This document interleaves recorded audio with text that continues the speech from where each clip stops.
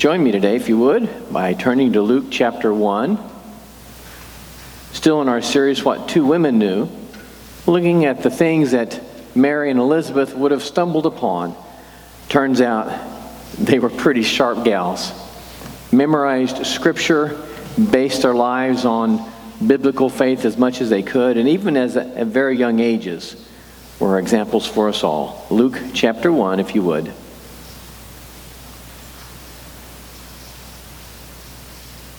Today we're talking about how awesome our God is, how He knows and understands. As always, we pray. Join me, please.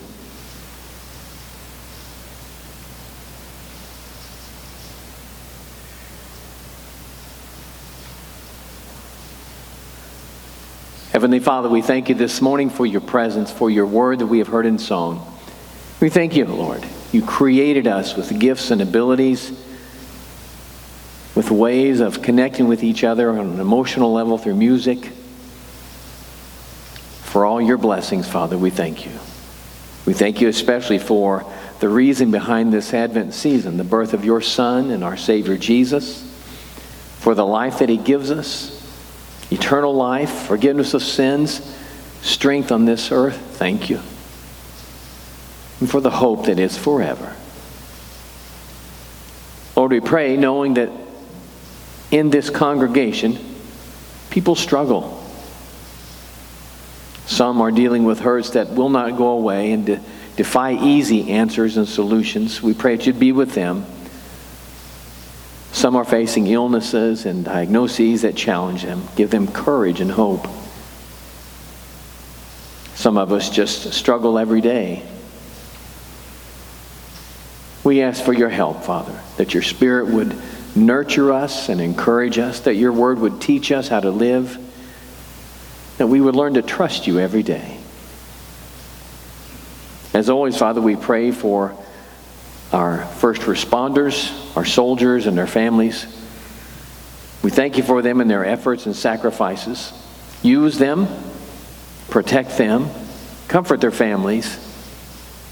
We also pray for the powerful in our culture, those who have power over us, legislators, our president, and others. We pray that you would be giving them wisdom and guidance and direction. Give them a sense of humility and dependence upon you. Help us, Father, as a nation to stand together. It seems as if right now all we can do is fight about everything. Help us to get past that, to agree to disagree on many things, and on those essential things to stand together. We pray for peace in Ukraine, Iran and Libya, other parts of the world. Help us. And Father, we thank you. We know that every good gift is from you. Life and hope, food and clothing, this great nation. Thank you, Father. Teach us from your word. Help us to learn those lessons that can guide us in this life. In Jesus' name we pray. Amen. So the question today is, how big is God? If our video works, maybe it'll get you to talk about it.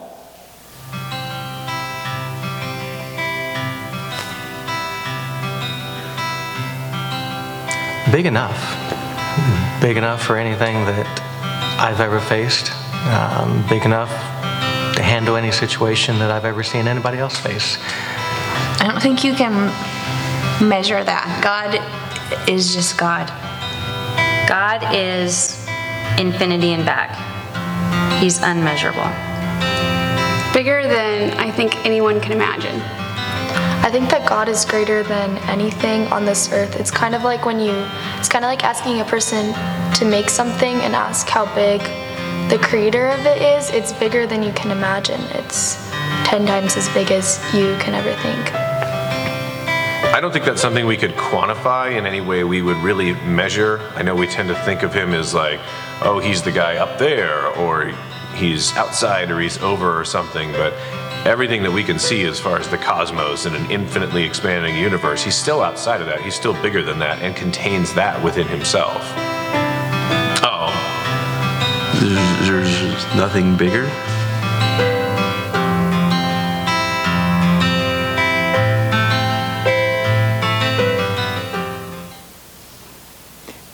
It's interesting the discussions you have with people and with kids. I always like talking to kids because they're a font of wisdom and curiosity and all those kinds of things.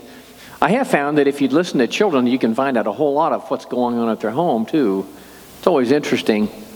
My grandkids are beginning to struggle with this whole concept of God. They go to church a lot. Their parents take them. I'm glad for that. And they're getting to the point where they're starting to ask questions.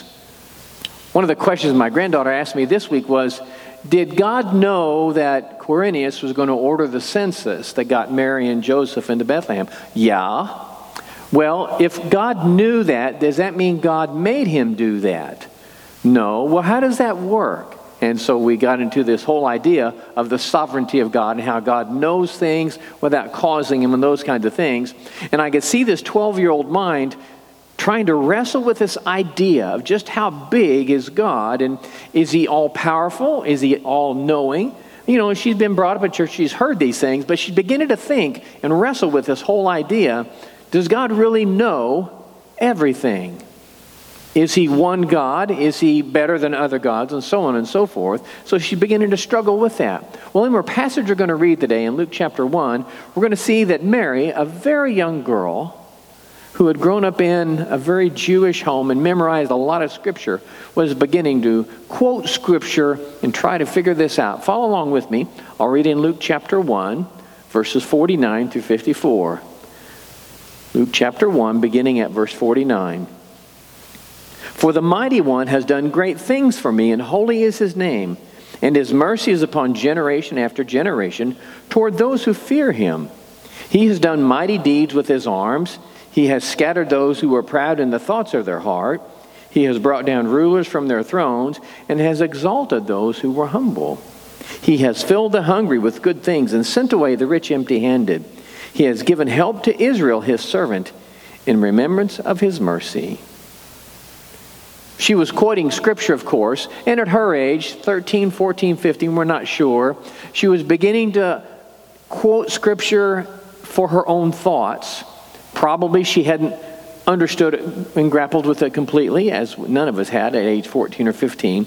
But she was beginning to understand and expressed in this Magnificat that there was a God who was one God, and he was over all. And so our first idea is that God's power is over all. This idea that God is over all things was something that these two women had stumbled into.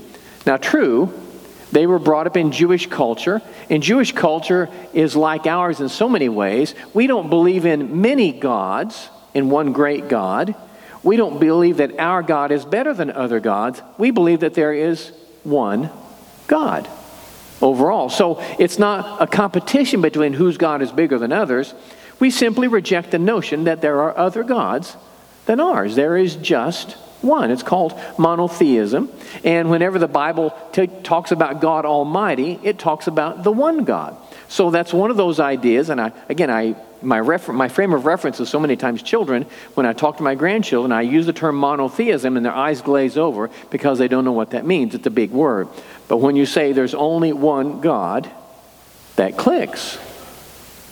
You don't have to know anything about the other phase of people. You don't have to know those. They're interesting, good to talk about, good to read about. But there's only one God, and so you want to connect with that God. In the book of Revelation, the four creatures said this: Holy, holy, holy is the Lord God, the Almighty. The image of creatures worshiping the one God, holy and set apart and over all. And that's a very biblical idea. Mary says this in the Magnificat. Look at verse 49 again, if you would. For the Mighty One has done great things, and holy is his name. And in verse 50, in his mercies upon generation after generation toward those who fear him. So there is this God who is one God. He is mighty and powerful, unlimited in his scope of intellect and all those things, and yet at the same time, gracious and kind. Now, the reason we want to focus on that gracious and kind thing is because a lot of times when people are powerful, they tend to be unkind. They tend to be kind of gruff and brusque, and they protect themselves on those kinds of things. You know, we think of that stereotype of the alpha male who's big and strong and tough, and you know, there's not much warm and fuzzy to him. You know, if you watch the movies, the big and tough guy, I think John Wayne all the time, he's the stereotype, but there are other guys in that role. But John Wayne was always a big tough guy, and he would never say I love you, and he would never hug anybody. You know, that just wasn't part of the persona, was it? We have this understanding that if you're big and strong and powerful, you might be kind of cold and distant.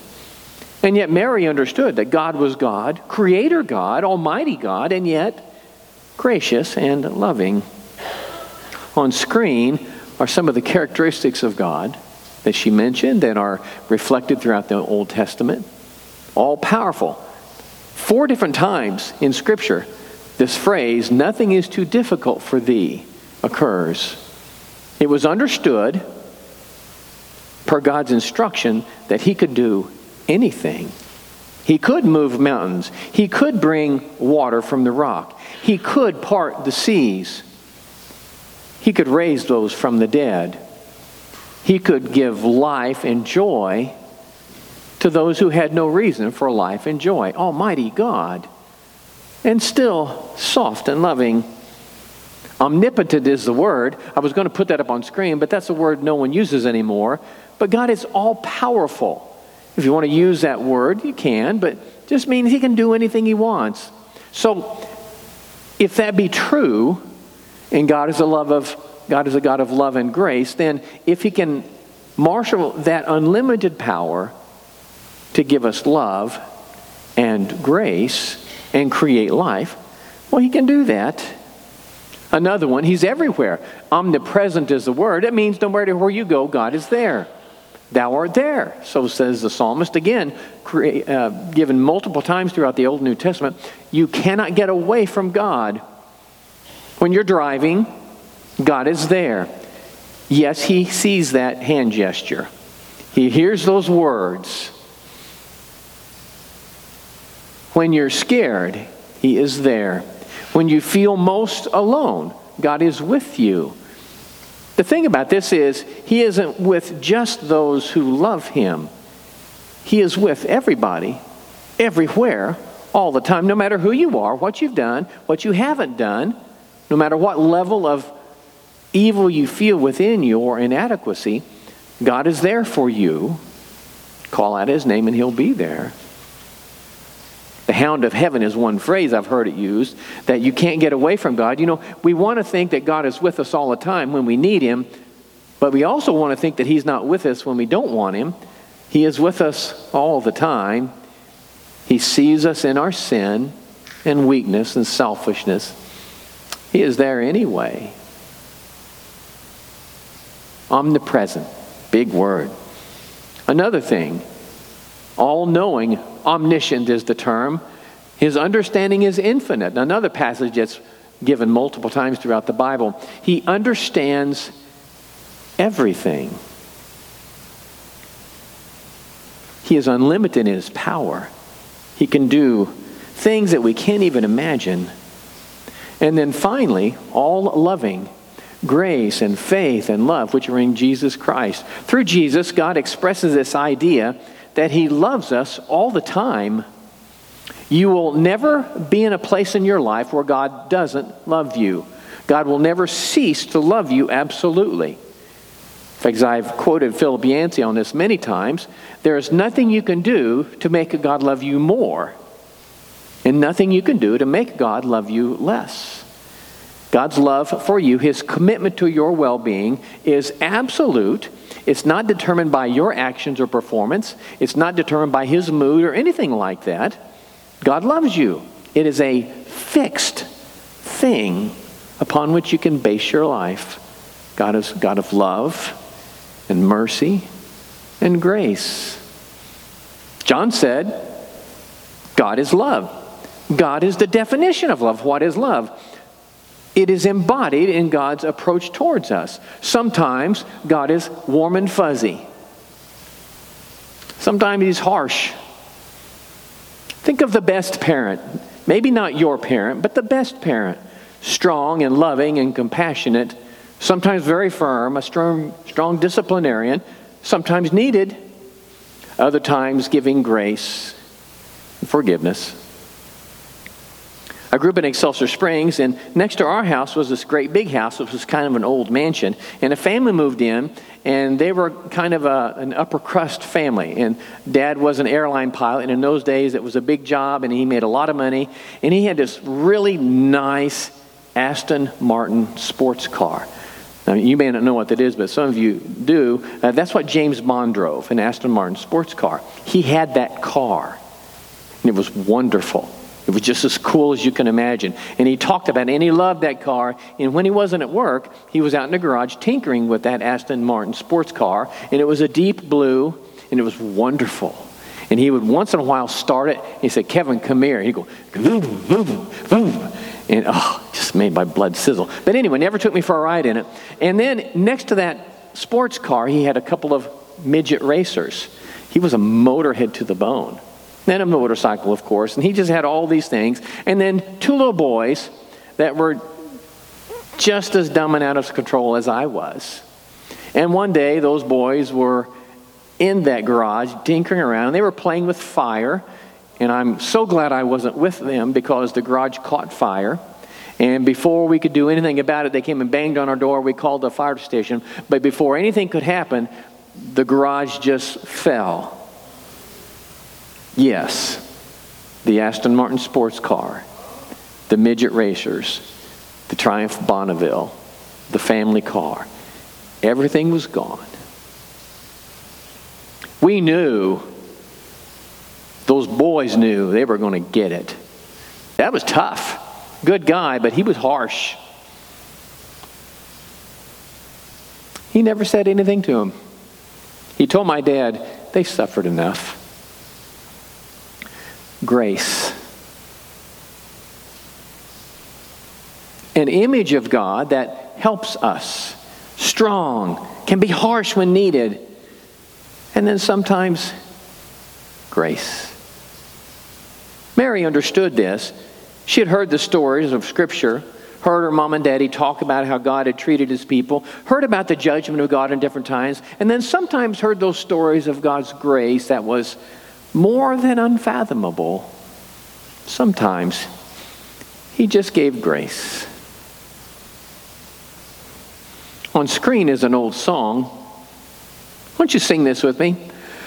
Our God is an awesome God. He reigns from heaven above with wisdom, power, and love. Our God is an awesome God. Again, our God is an awesome God. He reigns from heaven above with wisdom, power, and love. Our God is an awesome God. Sometimes we need to focus on just who God is. He's awesome. I talk about cars that are awesome, motorcycles that are awesome. You do too. But the one who is truly awesome is the one God, full of power, full of wisdom, full of grace. Mary understood that. Mary shouldn't have known anything. She was, from that culture's perspective, just a dumb little girl. And this is the way the men would have talked, just a dumb youth. And yet she had stumbled into an understanding of God that some of the older guys hadn't grasped yet. Sometimes, if you realize who God is, the only response that is appropriate is worship. Our God is an awesome God. Mary also understood something else. Sometimes God uses his power to bring life and hope.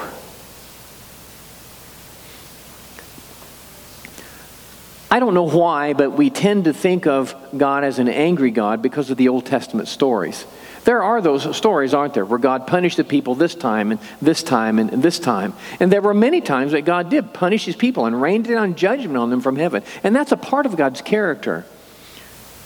But what we often forget is that each time there was judgment, there were decades of warning. Please stop. Please repent. Please turn from your wicked ways. God didn't want to punish anybody. We tend to think that God's angry and He just wants to punish us. He takes no pleasure in that. Sometimes punishment is meted out just because we are an unrepentant people. There is a part of God that is anger. That's true. And yet again, who among us is never angry? You can be loving and gracious and kind to the bone. And once in a while, anger will come, and that's just part of life, isn't it? It's normal. And how you express that anger determines whether or not it's good or evil. God expressed His anger in a way that was appropriate. It was good and evil and gracious and kind. Meant to teach. Meant to do. On screen are some stories just from the Bible. Creation. We talk about creation a lot here. I think it's the key story in the Bible. It talks about everything. Who made us? Why we are like we are. How we were created in innocence, and then we chose sin. And then in the fall, the punishment, and then the prediction. There will come one, and He will crush you. Jesus. I was listening to a discussion yesterday on NPR, and it was this long discussion. It was about an hour-long program talking about scientists working with genetics and those kinds of things. And they were talking about how they can fertilize an egg, a human egg, with the sperm, and they can do that in a Petri dish, and they do that. And they have this thing called a 14-day rule, and I'd never heard of this. Pretty interesting.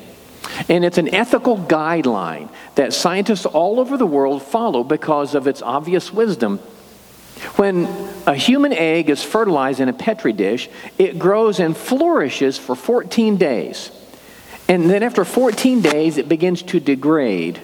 And the scientist that was being interviewed explained, is it because the interviewer said, well, why is this? It begins to degrade. Why can't you just continue giving it nutrients and it grow? And he said this. He goes, we're not really sure why, but he needs something from his mother.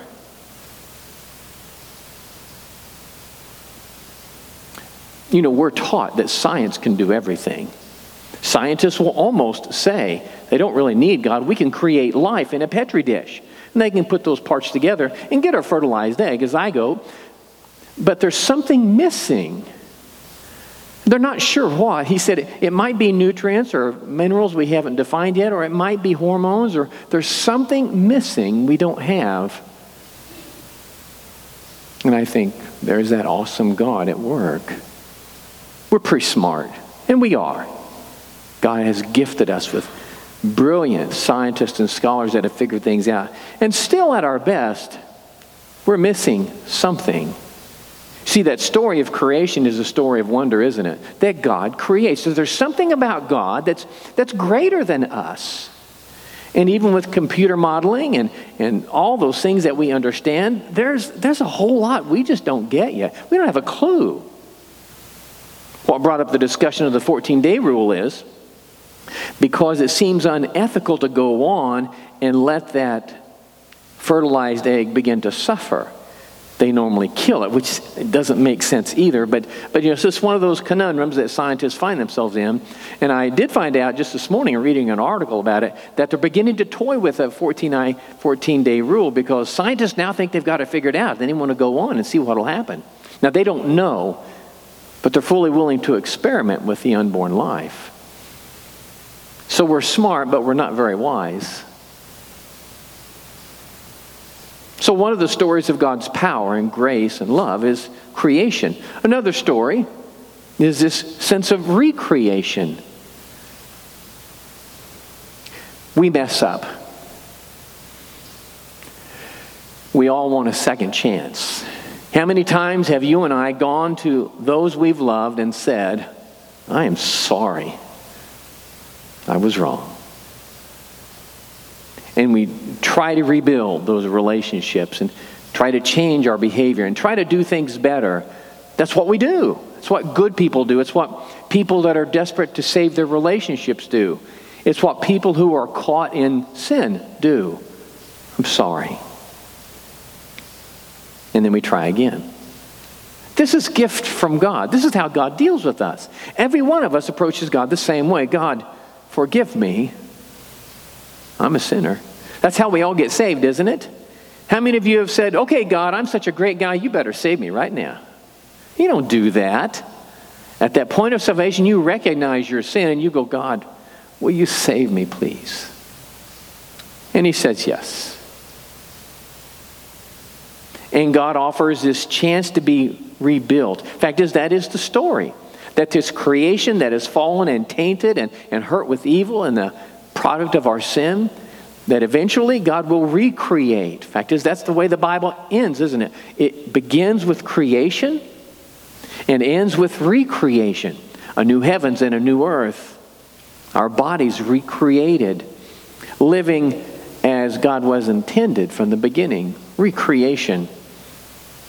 All made possible by this third story, resurrection. When people die, they're dead. And we all live with that. But not Jesus. Came back to life, different, complete and whole. And there's that whole story about how Jesus murdered, hung on the cross for our sin, buried in the tomb for 3 days, got up and walked out. No medicine, God's power at work. Resurrection. And through that power, it's a demonstration of God's absolute power over life and death. And in that power, God shows us what he can do, which gives us hope. If God can bring Jesus back from the dead, can't he save me? Can't he help me get my life together? Can't he help us get it right? Yes. You and I have seen miracles occur. Sometimes they are fantastic, headline stuff. Other times they're subtle and quiet, and no one knows about them but you. Sometimes they're natural. Sometimes they're so bizarre. It's obviously God. God does those things just because of his power at work. On screen is just a final thought. The thing about God's power is it's always at work. You don't know what he's doing. You can't. Doesn't matter who you are or what you're doing. God is at work in your life. You're here this morning thinking, oh my gosh, I'm hungry. I got to go to the bathroom. I need to get home. What am I going to do for supper? Who's going to win the game? And all those things. But you need to understand that God is working in your life to give you faith and hope, maybe to prepare you for what is coming, to help you recover, to give you joy. And sometimes we don't even know it until after the fact. And we look back in years and go, okay, God was working. I can do that in my life. I'm sure you can too. I can look back at distinct times in my life, and there were particular people put in my life, and God used them for a very specific reason. I didn't know it at the time. Sometimes I liked them. Sometimes I did not like them. Sometimes it was enjoyable. Sometimes it was a pain. But I see God working, and I'm sure that you can do the same. God works in ways that you cannot even imagine to bring us joy and hope. So watch out for God. Sometimes I pray, God, help me to see what you're doing, because I can be just as clueless as any of you, believe me. How can you miss that? I don't know. I can do it. I've done it a lot. I've missed it. I've missed clues and cues and things that God was doing. And someone will point it out. Well, Kevin, isn't it possible that God was... Well, I never thought about that. And sure enough. So look in your life and see what God is doing. Pray for wisdom and discernment. Respond in worship and faith. And see what the God who gives life and joy is doing for you. Michelle's going to come and lead us in a closing hymn of commitment and invitation. Why don't you stand with me? Make those decisions that God is calling you to make. Maybe it's to follow Jesus as Savior. Maybe it's to join this fellowship. Maybe it's to do something else in life, something different, something new. Make those decisions that allow God to work. If you'd like to make it public, you can forward if you'd come forward and talk to me. Michelle?